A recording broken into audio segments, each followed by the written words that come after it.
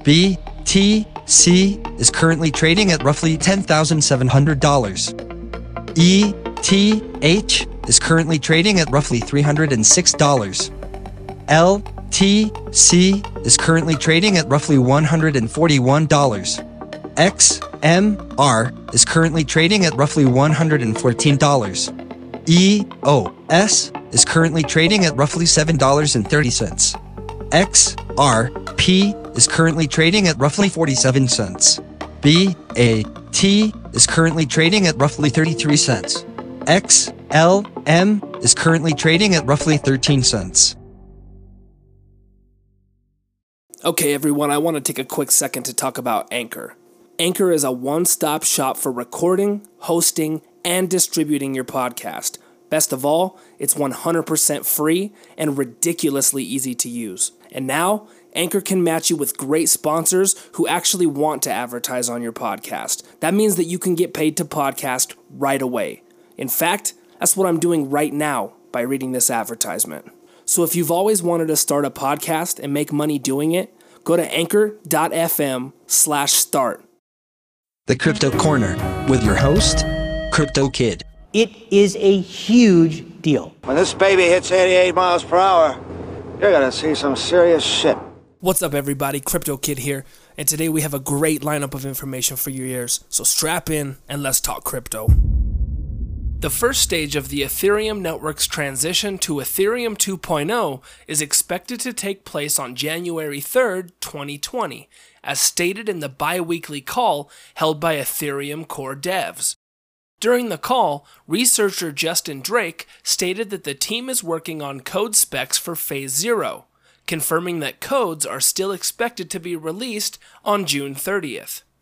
Phase 0 is the first transitional stage on the Ethereum network, which will change the network from proof of work to a proof of stake consensus algorithm, moving block validation away from miners and onto special network validators. The second part of the update will include sharding, which helps with scalability by splitting up transaction processing between smaller groups of nodes to boost the capacity of the blockchain.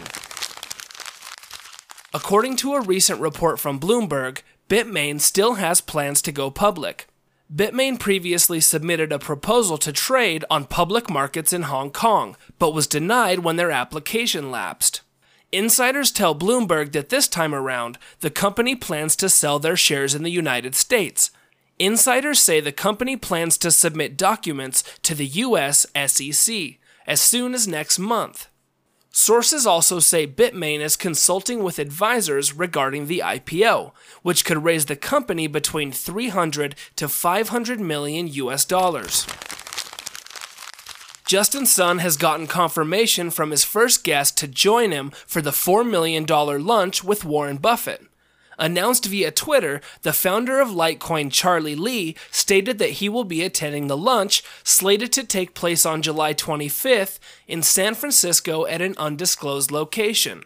Sun stated that he's thrilled to have his good friend Charlie as his first guest, and that he'll announce other friends who will be joining him for the lunch in the coming weeks. The winning bid from Sun supports the Glide Foundation, a non-profit organization that provides services for the poor and homeless in San Francisco. The head of the Financial Services Committee in the U.S. House of Representatives is pushing Facebook to halt development of their new Libra network for the time being.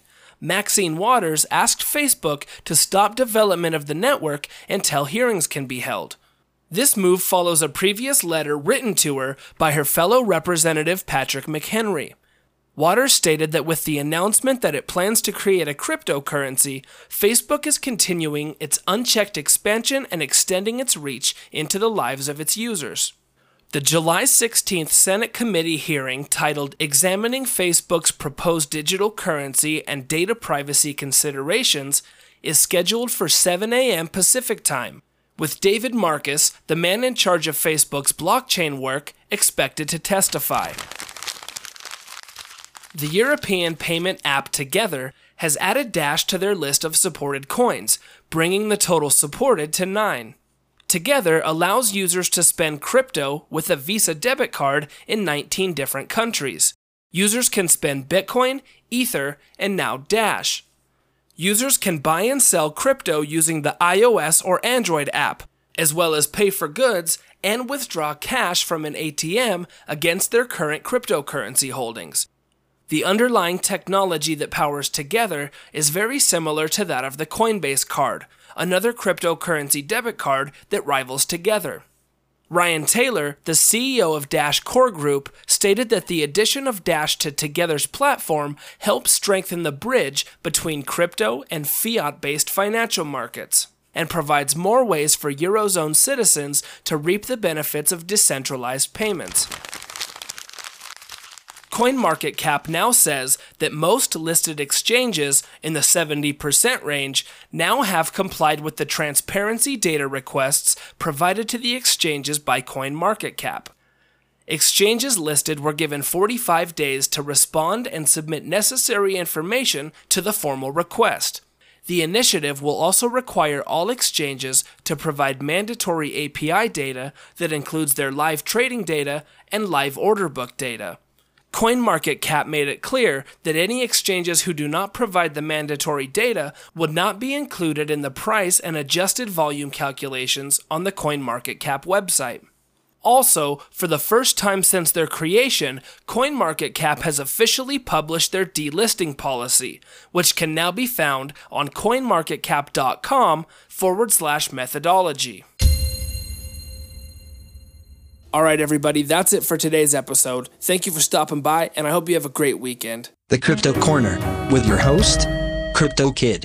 It is a huge deal. When this baby hits 88 miles per hour, you're gonna see some serious shit. Produced on location at Chicken Valve Studio.